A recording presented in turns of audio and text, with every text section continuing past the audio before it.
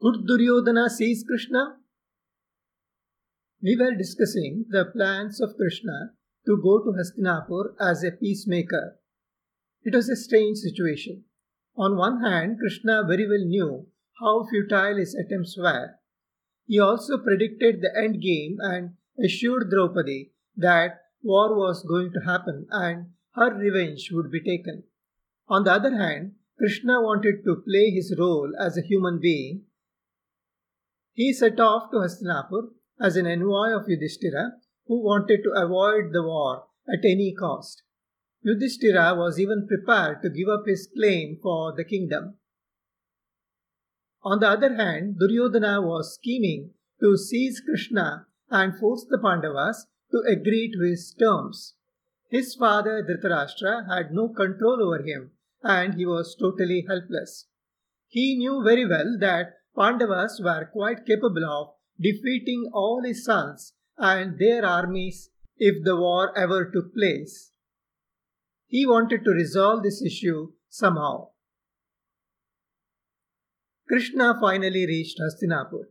As soon as he reached Hastinapur, Krishna went around meeting all elders and his friends and paid them due respect. He finally went to meet Duryodhana. Wicked Duryodhana showed great affection for Krishna and showered him with all hospitality. He even invited Krishna to dine with him, but Krishna politely declined the invitation by saying that he had come as an envoy and envoys are not expected to accept any favors till their mission was fruitful.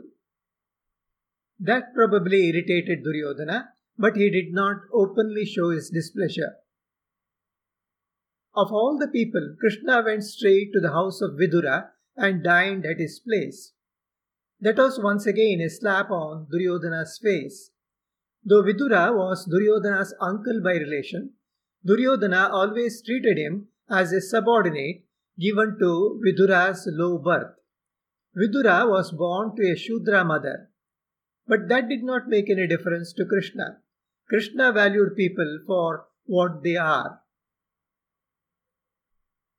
Next day, Krishna appeared before the royal court. In front of Dhritarashtra, Bhishma and all other assembled kings, Krishna conveyed his proposal for peace. He communicated the readiness of Yudhishthira to settle for just 5 villages and give up the claim for his lost kingdom. Dhritarashtra was very much for an amicable settlement, but he expressed his inability to convince Duryodhana, who was adamant and refusing to listen to anyone. Krishna used all his diplomacy to cajole Duryodhana to give up his tough stand. He reminded Duryodhana that Pandavas were his own brothers and that he should show the generosity to accept them. After all, Krishna said that Duryodhana belonged to a great lineage of righteous kings. He said that it did not befit Duryodhana to withhold the legitimate share of the Pandavas in the kingdom. He should be more magnanimous, he being a great warrior. Duryodhana replied back by saying that though everyone blamed him for whatever had gone on, he did not find himself wrong in any way. He said that he had been generous all through with the Pandavas.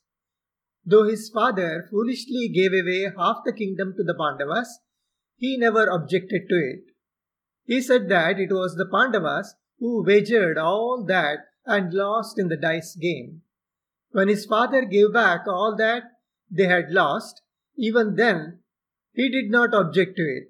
But the Pandavas lost once again, and he was no longer willing to ignore all that and return their kingdom. He said that if Pandavas were willing to accept his superiority and live as his subordinates, he would welcome that and give them shelter. But in no case he was prepared to give them even a bit of their lost kingdom. Duryodhana said that he did nothing wrong by taking such a stand. Duryodhana's attempt painting himself as fair and righteous probably irked Krishna. Krishna understood that sweet words had no effect on Duryodhana. A person like Duryodhana deserved blunt talk. Krishna reminded Duryodhana how Duryodhana harassed the Pandavas all through, how he, in collusion with Shakuni, snatched their kingdom, how Duryodhana humiliated his own sister-in-law Draupadi, and what kind of shameful words were uttered about her in front of the assembled court. Krishna asked Duryodhana whether he considered all that as righteous conduct. Could Duryodhana pretend to be innocent after having committed all those sins? Duryodhana could no longer hide behind the facade he was trying to project. He came out in true colors. With his eyes turning red, he started hissing with rage.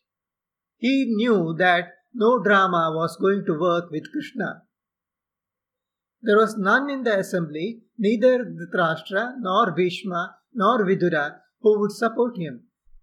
So furious Duryodhana walked out of the court accompanied by his trusted brothers and Shakuni and Karna. It was a stalemate.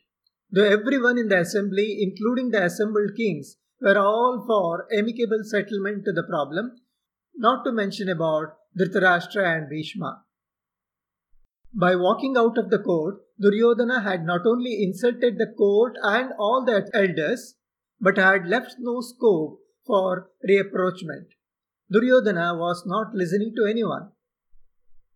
But there was one person whom Duryodhana could not ignore. That was his mother Gandhari. So Dhritarashtra summoned Gandhari to the court and asked her to somehow convince Duryodhana to come back to the court. Gandhari blamed Dhritarashtra for whatever Duryodhana was doing. She said that it was his own over-attachment to Duryodhana that had made him that way. If only Dhritarashtra had played his fatherly role properly, Duryodhana would not have ventured into doing all that he did. Gandhari went to the place where Duryodhana was scheming with his coterie. Their plan was to seize Krishna as they always wanted. Duryodhana returned back to the court as if he was persuaded by Gandhari. But his plan was something else. He had returned with a plan to capture Krishna. Krishna knew what was in Duryodhana's mind. He loudly laughed at him. He ridiculed Duryodhana for believing that he could seize Krishna. Krishna told him that he was not such an easy target as Duryodhana thought. He called Duryodhana as a person under delusion. He asked Duryodhana to look at him closely. So saying, Krishna at once burst into a blazing flame. From his body out came many divine beings and fierce creatures. Duryodhana could see Krishna as god of death, out to take his life. All the kings assembled in the court were shocked to see such a fierce form of Krishna. They closed their eyes, being scared to death. Dhritarashtra, Bhishma, and other elders prostrated before Krishna with folded palms. In a minute, Krishna withdrew the fierce form that he had taken and left the court along with his associates who had come with him. He understood the futility of the entire exercise. Bhishma and others followed Krishna. Dhritarashtra begged Krishna for forgiveness and pleaded his helplessness. Krishna went straight to the palace where Kunti was residing. He narrated whatever happened to Kunti. Kunti was quite upset. She asked Krishna to convey her message to Yudhishthira, who had sent Krishna as a peacemaker. Kunti was quite blunt in her message. She almost called Yudhishthira a eunuch. Like an eunuch, who though male but impotent, Yudhishthira had resorted to beg Duryodhana for the kingdom. Being a warrior, he ought to have fought for his rightful claim. Instead, he had chosen to beg like a helpless poor Brahmin. If a king does not fight back, Kunti said, he would be responsible for all the ills that would result. Entire world depends on the king, and it is the duty of the king to fight for justice. Only that can result in establishing righteousness. She said Yudhishthira was forgetting the duties of the warrior and showing timidity in the name of righteousness. She urged Yudhishthira to fight back bravely like a true Kshatriya whose duty is to fight the wrongdoers and protect the helpless. With this message of Kunti to Yudhishthira, Krishna headed towards Upaplavya. Krishna's attempts to bring about peace had failed. Now Krishna had to employ other ways before finally deciding on war. What happens next? Let us see that in the next episode.